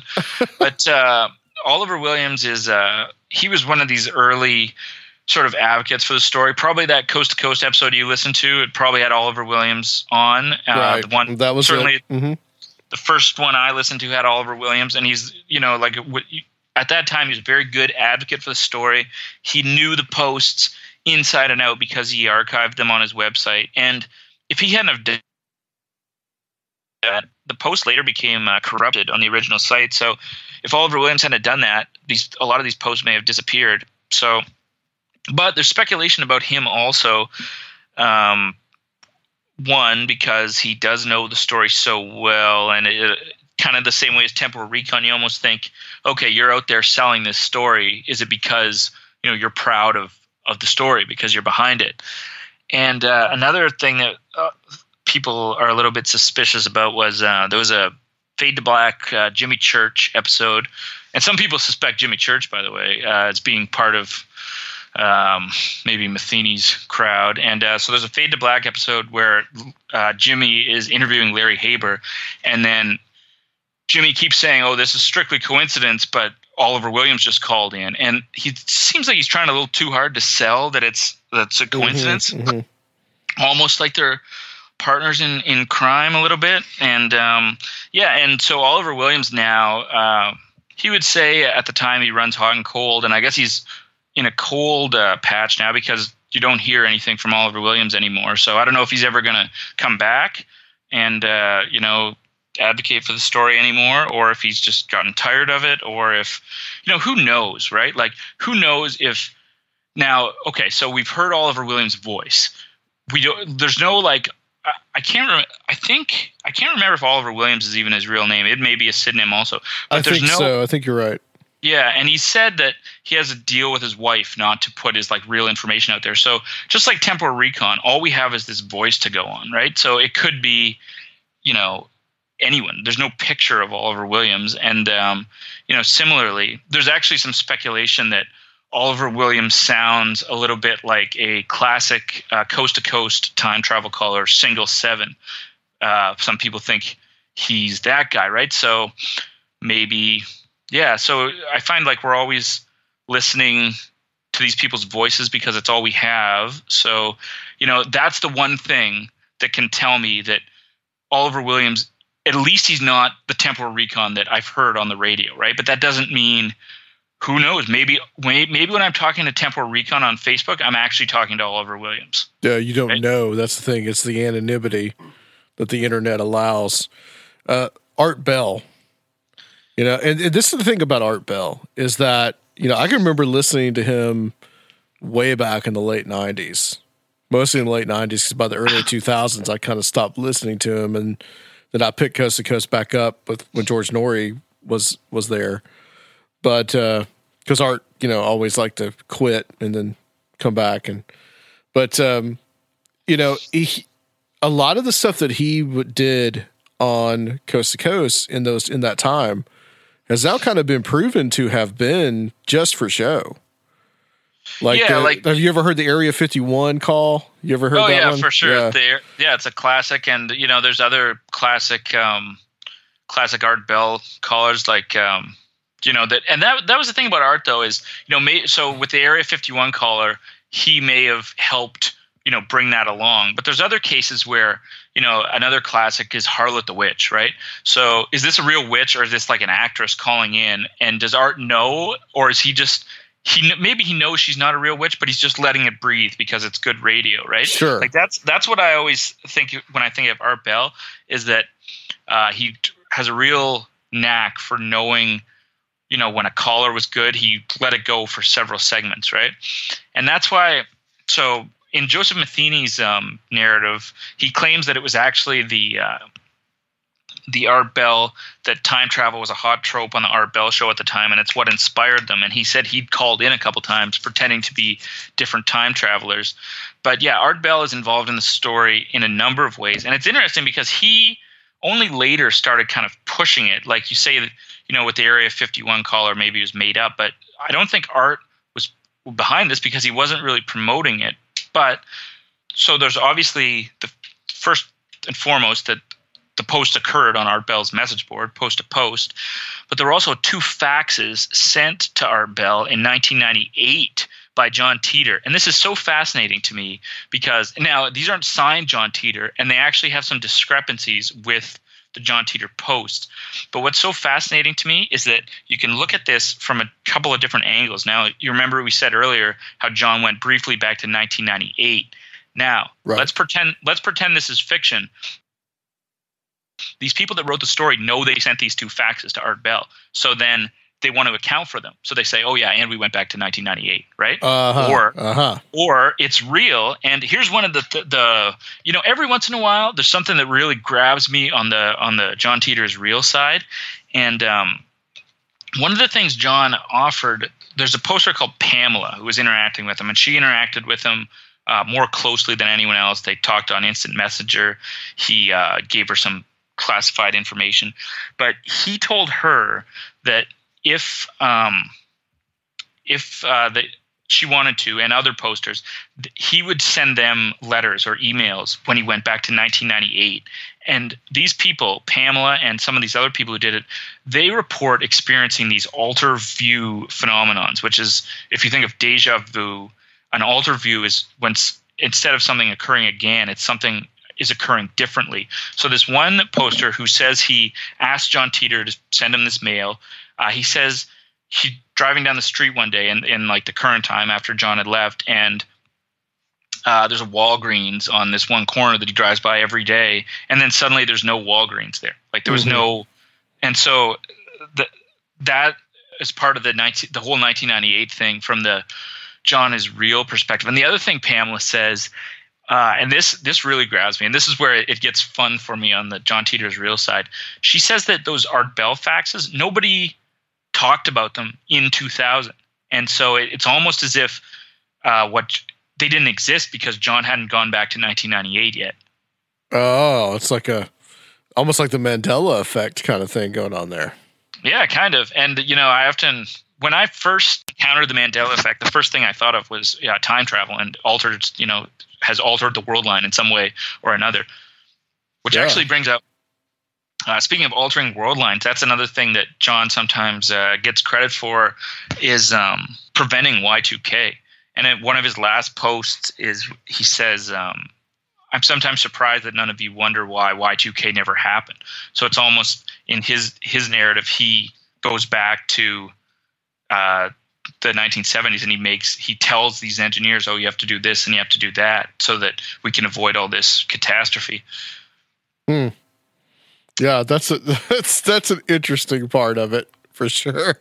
Mm-hmm. And the other thing about those faxes to Art Bell, he said there's a line that just jumps off the page, and it's that there's a building that hasn't been, there's a skyscraper that hasn't been built in their timeline. So, of course, this makes everybody, and this is in 1998, and this makes everybody think of 9/11. And so a lot of times this gets misquoted as there's a skyscraper missing, but when you think of a skyscraper not being built, maybe he's referring to One World Trade, right? Which went up on the 9/11 site.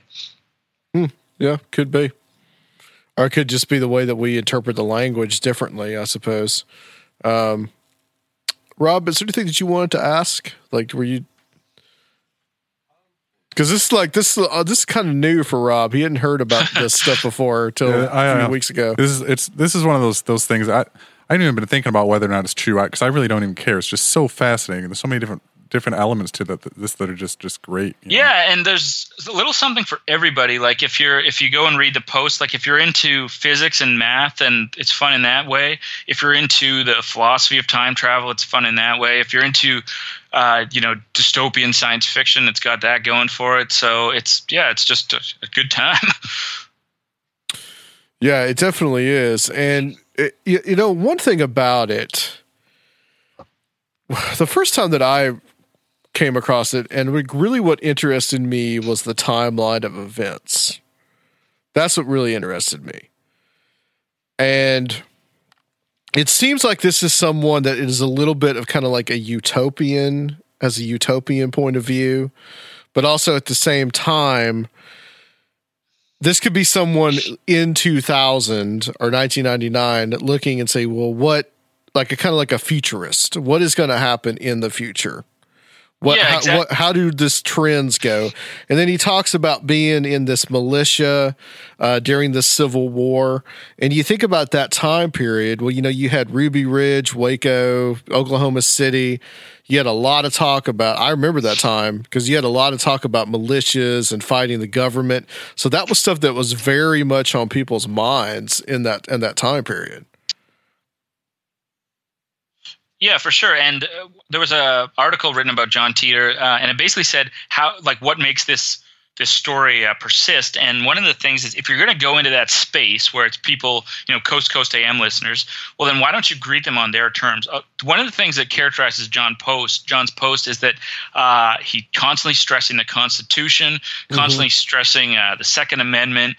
Don't let them come for your guns. So John Teeter wasn't, John Teeter was on that end of the spectrum. He wasn't, advocating for the things Timothy McVeigh was, but he's closer to, like a right-wing militia guy than he was like a left-wing type. And to get back to what he said about being a futurist, I think you can kind of divide his predictions into the ones that are grounded in some sort of specific detail, like the IBM 5100, or there's a couple other things. There's a poem where he talked about, somebody asked him if there's any poetry that he remembers, and he said a few lines from memory. And then years later, this guy, Larry Gluck, who works for the Department of Defense of all things, writes a poem that has all those same lines in it. Was it like A Soldier's Promise or something like that? Yeah, A Soldier's Winter. Winter. Yeah. And this Larry Gluck guy does not look like he's in on it. He's just old, retired, like military guy. And somebody approached him. I think Oliver Williams approached him. And he's just never even heard of the John Titor story. So who can account for that, right? And then, yeah, like I said, so there's these concrete ones, and then there's going to be conflict with Russia and China, right? Like, and now granted, Russian conflict wasn't really on our minds in 2000, right? If you think about the narrative in 2000, like you said, in the U.S., it was closer to Waco, Ruby Ridge. 9/11 hadn't happened. So while there was terror, it wasn't, something that was front page news every day. And so, yeah, he, even if he was just this futurist guy, that's another facet that makes it pretty interesting, right? That he was able to, and maybe now's a good time to quickly mention the things he did get wrong. He said there'd be no Olympics after 2008. The Civil War obviously never started in 2004, although that's kind of a gray area, because what he says is like the emotions behind it and the sort of the thinking begins in 2004. So when do you want to say the real left-right split began? Was it George Bush's, was it 9/11? Was it the Patriot Act? Was it Obama? It's hard to really pin a concrete date when that divide started to grow, right? Sure. Yeah. Yeah. I mean, it of course, we're not in a nuclear wasteland, thank God. So that's a good thing. But I guess, like you said, he has a way out, because he can just say, well, the further you go in time, the more of a divergence there is between our universe and his universe. Yeah. So that's his way out, Right. And there's also the possibility that he did change things for our world line, that, let's just say Y2K was catastrophic on his world line, and that leads to this civil war. And because we don't go through that, then everything – there are people that sort of the Titor believers that believe there's like an intentional like 10-year sort of delay, that when he says 2004, he really means 2014. And when he says 2015, he really means 2025. Now, that could just be grasping at straws because you want to believe something. But at the same time, who knows, right? Yeah. And did he talk about any other countries besides the United States, or just primarily this country? Yeah. It was primarily United States. He talked about his own experience. I can't recall if I don't know what happened to the other countries in the world after Russia nuked the United States. I'm assuming they were just getting by all right. I can't really recall that, but yeah, it was essentially and the one thing he said about Russia was that he didn't even consider Russia his enemy. He considered Russia was the opponent of the American federal empire, the people in the cities, right? So it's almost kind of like, if you think about, some people on the right are kind of, like they'll watch RT because they find the news on RT is closer to the truth than the news on CNN or Fox News, right? Mm-hmm. Yeah, it's true. So it's like, it's kind of, I know I watch RT increase. I used to think, I would see a link to something on RT and I'd be like, oh, that's that Russian state propaganda. But then I started watching a couple of the shows like Crosstalk, and you just get this perspective that you don't hear anywhere else. So, besides maybe something, like InfoWars or something like that. Yeah. Well, yeah, I mean, I could definitely, I don't know. I just think you're dealing with someone that is just incredibly intelligent, that could see these things coming down the road. And you could still see those kind of things just like kind of boiling under the surface. You really can. So it's not too hard to believe that could possibly happen someday. And another point too, I mean, the sheer genius of some of the stuff that they write about is, what were we talking about during this last election here in the United States? We were talking about how is this divide between rural areas, small towns, and then large cities. And that's exactly what he was talking about. Yeah, so that's interesting. Yeah, exactly. And again, that divide, it's not like that divide didn't exist I remember, when I started to become politically aware, it was probably, or the first election I really cared about was probably the 2004 election. And that was the same thing then, like, liberal elites. What's that book? It's What's Wrong with Kansas or something. It's basically arguing that, why do rural people vote for Republicans when, Democrats will give them entitlements that are in their best interest, right? Yeah. And so, that was when I first sort of started hearing that stuff, and you still see it. And of course, John was not on the side of the. So if John is asked to pick between Steve Bannon and Jared Kushner, John is a Steve Bannon guy. Yeah, all the way for sure. And you told me too that there were some new revelations that or some new things that you've discovered since you've written the book. Yeah, one of the great things about writing a book like this is people reach out to you, right? And so I don't even want to take credit for this because it's what people have come and told me. I don't know if they want me to use their names or not, but so somebody asked John. So one of John's deals was he wouldn't tell you anything that would allow you to make some money, because that would be unfair to people that were making money the hard way. He wouldn't tell you something that would let you avoid death by probability. So he wouldn't say, "Oh, there's going to be an earthquake here." And so somebody asked him a question about this, and then he says, in a hypothetical way, goes on for a while, and then he says, suggesting there's a war coming is a bit different than saying avoid Washington, D.C. at 3:45 a.m. on March 12th, 2015. Now, he's not saying anything happens at that time, but it's curious because this is the one concrete date that's just out there. And, when you're reading it at the time, you don't think anything of it. You just think, oh, he just picked that out of a hat. But that's a really interesting week because two things happened that week, March 12th, 2015. One, it's the week that Putin disappeared for a week. I don't know if you remember that. I do remember that. It was all over the news. Nobody can find Putin. He's probably been killed, right? Something's going on. But then, of course, Putin did reemerge. And, of course, this dovetails with the whole Russian nuke idea. But something else happened. This woman named Captain Heather Cole, who is the command of strategic operations in the U.S. Navy, was fired. And this is a woman that essentially is one of these people that has their finger on the button of nuclear submarines. And so this woman gets fired, and it's mainstream news. Nobody knows exactly why she's been fired.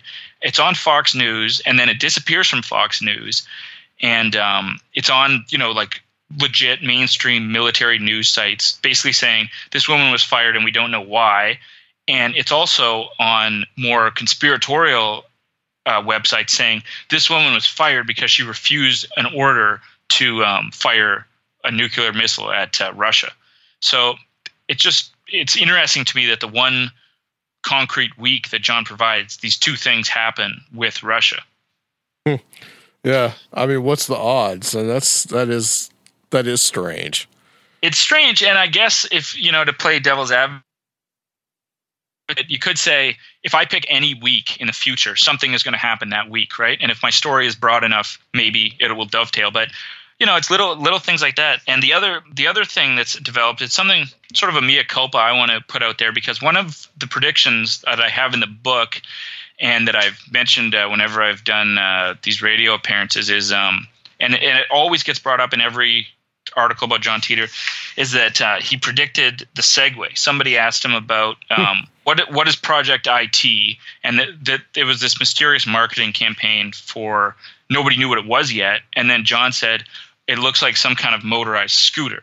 And so this is in Temporal Recon's book, and it just gets. It's kind of like a meme. It just gets repeated, right? And so, but I recently did some digging. And again, this is as a result of some of these people that reached out to me. They started asking me questions. And I said, okay, well, let me so I ordered the book from the library, Codenamed Ginger by Steve Kemper, which is Harvard Business School Press. And it turns out the information was out there at the time. John Teeter made that prediction on January 29th. And the Hartford Courant was aware of what Project IT was on January 9th.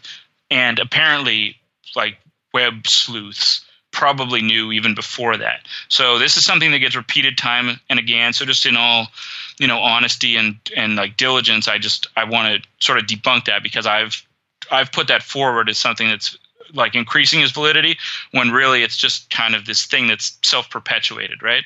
Like you read it in one place and then it just kind of becomes the truth, even though, when you actually look into it, it's not true after all. Sure. Yeah, this thing is nothing. It really is like a rabbit hole. It really honestly is. Yeah, and that's why, like, sometimes when I'm doing these shows, I find it's hard, like, to just keep it reined in, because you end up going off in all these different directions. And if you're not familiar with the story, it's like, well, what's he talking about now? There's that too, and like, there's probably like a dozen aspects of this that we haven't mentioned just because they haven't come up in the course of conversation. But yeah, I think in my Word document of the John Teeter post is like 600 pages, right? So there's a lot of content. There's not only the content that John wrote, but there's the content that people addressed to John, which here's just another one of those things we haven't gotten to. There's a theory that the reason John was so eloquent and able to answer so quickly was because a lot of these people interacting with him were plants. The hoax hunter he'd take the usernames of these people and logically assume, a lot of people use the same username across different forums, right? And he did a lot of work, and he could only find 8 people he could concretely prove were real. One of them's Olaf Phillips, who runs Paranoia Magazine, and there's a few people he could find, and the rest, who knows? Maybe it's just all Joseph Matheny and Oliver Williams just creating accounts and going nuts, right? Like, yeah. Or like the 50 guys that are doing it. The other theory is that this could just be one of those things that just self-perpetuates itself. In other words, like the original guys give up on it, and then some other guys take up the mantle. Yeah, and that's actually so when you read about alternative reality gaming, there's a book called This Is Not a Game, and one of the primary facets of an alternate reality game is that eventually in order to continue to exist, it has to jump outside the boundaries of the original game. And so this kind of gets what we were talking about earlier. It's like, now I'm a player in this game, right? And I'm 2 layers removed from the original post, because I'm not even writing about the post so much as I'm writing about Joseph Matheny and Temporal Recon, right?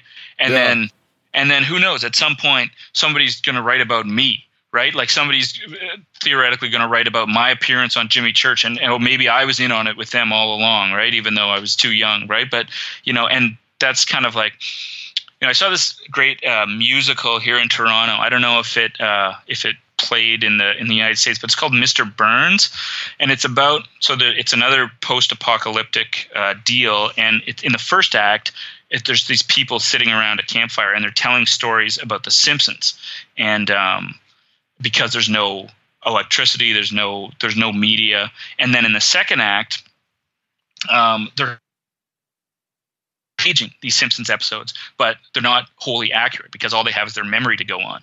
And then in the third act, it's this crazy, almost no relation to the Simpsons, but there's these big hulking Smithers puppets, and it's this one kernel that they have remaining, like 200 years in the future, right? So who knows? Maybe that's what the John Teeter story is going to be, right? Like 50 years from now, people are going to be talking about maybe the person who comes after me, right?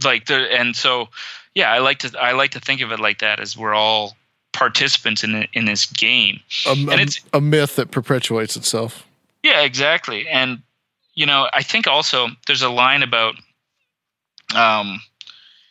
legends. Not only is the internet a place that will perpetuate legends, but legends have arisen about the internet itself, right? And so this is probably one of our earliest internet myths, right? Because this was right around the time, up until then, a lot of people were still connecting via dial-up.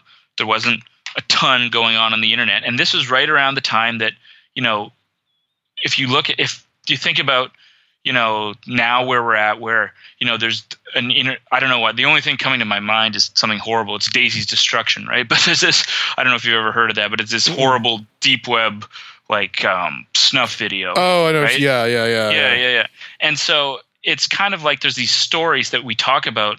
The John Teeter posts are their own kind of, it's like this core of content, and then we get removed from it, talking about just like no one, like very few people have seen Daisy's Destruction.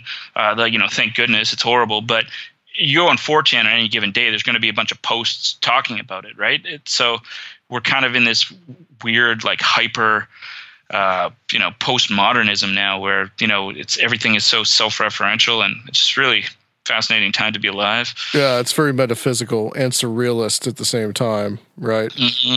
Exactly, and the internet is the ultimate area for that, the springboard for that. Well, Mike, I want to thank you for coming on. Tell people where they can get the books, and also tell us about some of your other writings. Yeah, sure. So the book's called Who Authored the John Teeter Legend. You just type that into Amazon and it'll come up. There's also an audio book of it. You can also go to my website, mikesauve.com, SAUVE. And so basically I have a journalism background. I went to school for journalism. I've written for the National Post, which is big paper here in Canada. It's kind of like USA Today, I guess, of Canada. I've written for Variety, the Hollywood Trade magazine. Done a bunch of film writing. And about 2012, I started writing novels. I've had 2 novels published by Montag Press. One's called The Wraith of Scroman. It's sort of a coming-of-age story with some occult elements. And then the other one's called The Apocalypse of Lloyd. And I think people that are into these subjects would probably get a kick out of that, because it's an apocalyptic scenario, but the kind of running joke is that it's a teenage boy basically stuck in his parents' basement during the apocalypse. So he's more worried about, like how much like barbecue sauce is left, and like trying to sneak in girls and stuff, than like the breakdown of logic and order going on all around him. So yeah, those books are available too on my website has links, or you can find them on Amazon. Also, I've got an agent now, so things are kind of looking up a little bit. I've got a young adult book that she's pitching to the major publisher, so hopefully something pans out there. And then in the future, I'd like to do, I kind of see my career as having 2 streams, one writing the fiction, which I enjoy doing, and then writing books like this about, subjects of this nature. I'd love to write a book about the whole meme magic phenomenon from this past election. I find that really fascinating. Okay. Yeah, like the Pepe the Frog and all that stuff. Yeah. Some of the strange coincidences around that, and just like we were talking about earlier with the internet and the kind of the magical thinking that manifests on the internet. So I think that it'd be kind of an ambitious project, but I might take that on next. Yeah, absolutely. That sounds really interesting. I would love for you to come back on when you get that out. Well, Mike, thank you so much. We're going to close this section out. Stay on the line for us, and we're going to be back on Conspiranormal.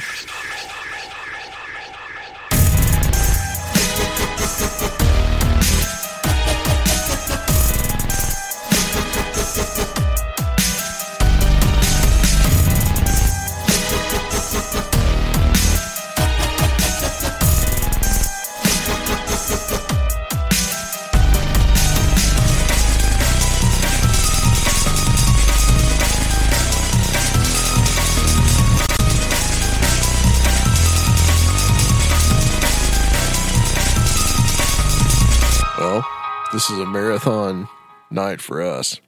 The second show that we're doing that will be posted at some point. I'm losing my mind because it's all these different timelines, man. That's what's going on. There's multiple atoms, and you need to help them find a way to the real timeline. And you can help by talking about Conspiranormal and Adam Sane as much as possible online. Yes, exactly. So please talk about Conspiranormal all that you want. Post as much stuff about Conspiranormal so my alternate time traveling selves can find their way home. You're like Leo in Inception right now. I am, dude. Luke, what'd you think of that? Man. No, it's I I don't really delve into trying to think too hard about multiple avenues of time travel. You know what I mean? I don't know. I do believe in like multiple dimensions and stuff like that, but I think, I don't know, I have a really simplistic sort of view toward it. You know, nothing that goes so complex, all these alternate, alternate happenings and all that. Yeah, it's a complex story. Yeah. I really think it's just one of these internet things that just gets perpetuated. Well, turning from that, Rob, you wanted to mention something about Bill Nye the Science Guy. Yeah. So we were talking earlier. I know you haven't seen it, but I was really excited about this because I thought, I grew up watching Bill Nye and I thought this was going to be really cool, but there's just some really strange sort of elements to it. Like, I don't know.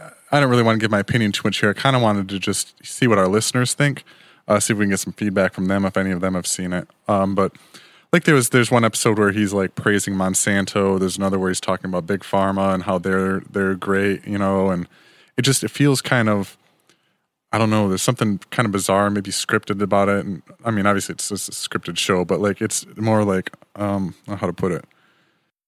I guess it feels more like, rather than promoting science, he's promoting big business. Other than like, probably a lot of people. See, like what I haven't seen the show, and honestly, I never have seen a single episode of Bill Nye the Science Guy. No, I think that was like wasn't that for kids in like the 90s? Yeah. Yeah. So I think I was a little older. I was a kid in the 90s, so yeah, it was. And so everybody talk about Bill Nye the Science Guy. Of course, I'm most familiar with him because he did that debate.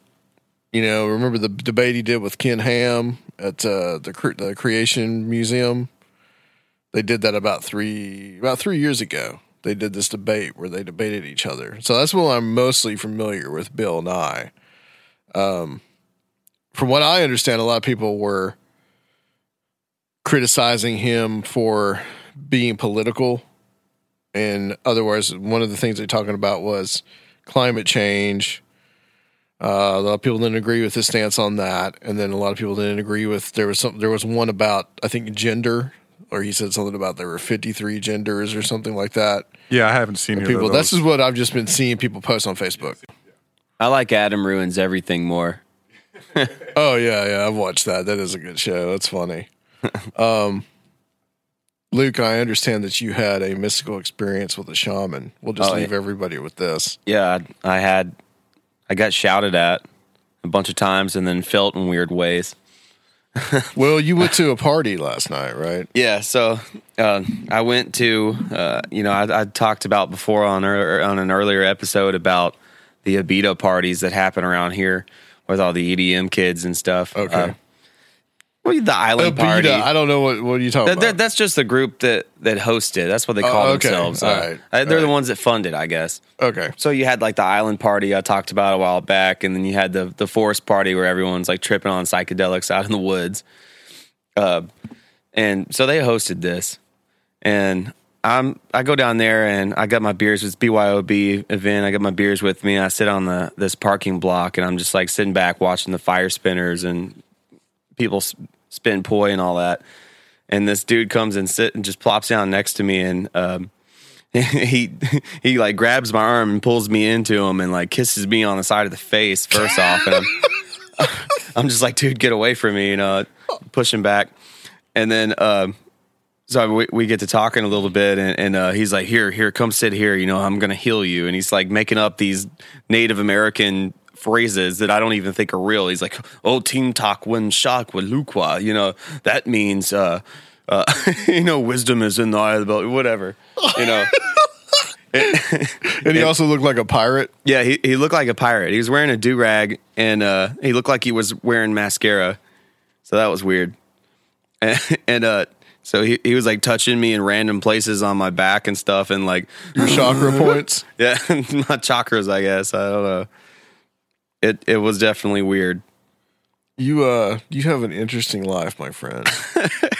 You go to some interesting places. Rob and I, we just kind of stay at home and just fall asleep early. Live vicariously through you. Well, I do that a lot. Believe me, I I just could not sit in another night. I've been working 7 days a week. So when I had an opportunity and some actual energy to go out and do something, took advantage of it.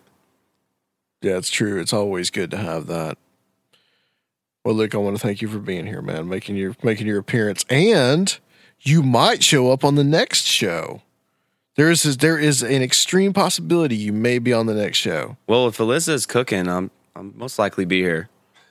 Yeah, well, there's some time travel involved in this. Remember that. See, I've learned to time travel, and I'm keeping it from you guys. Yeah. Someday I'll expel my wisdom. You are a mythical creature, so time travel could be one of your powers.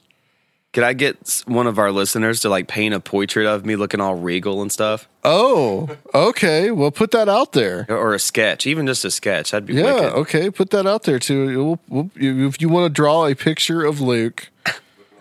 Scan it and send it to us. I want to be chest poofing out, proud, make my chest a lot bigger than it actually is too. Yeah. Being attended by the Harp twins. Oh, I like that. Yeah, fanned with the palm leaf and feeding me grapes on the other side, or actually giving me a beer. There you go. I actually got to meet the Harp twins when I was down in Atlanta for the Walker Stalker Con. Got to take a picture of them with them and everything. Did you see them naked? I did not see them naked, no. There was no Harp twins Cool naked. Story, bro. No. Unless you see them naked, I don't want to know, dude. All right, guys, thank you so much, and we'll be back next time on Conspiranormal! Made possible by listeners like you.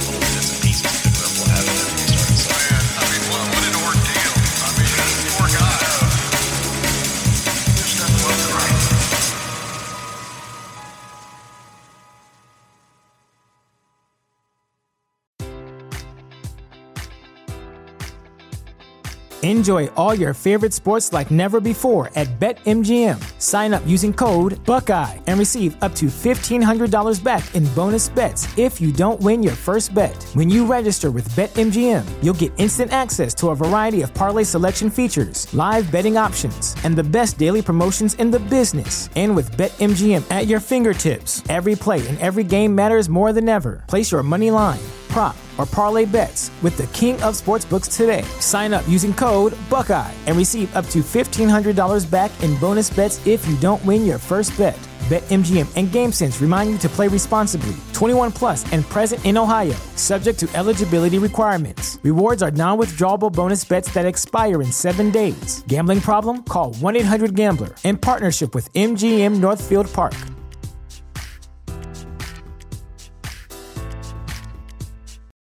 Without the ones like you, who work tirelessly to keep things running, everything would suddenly stop.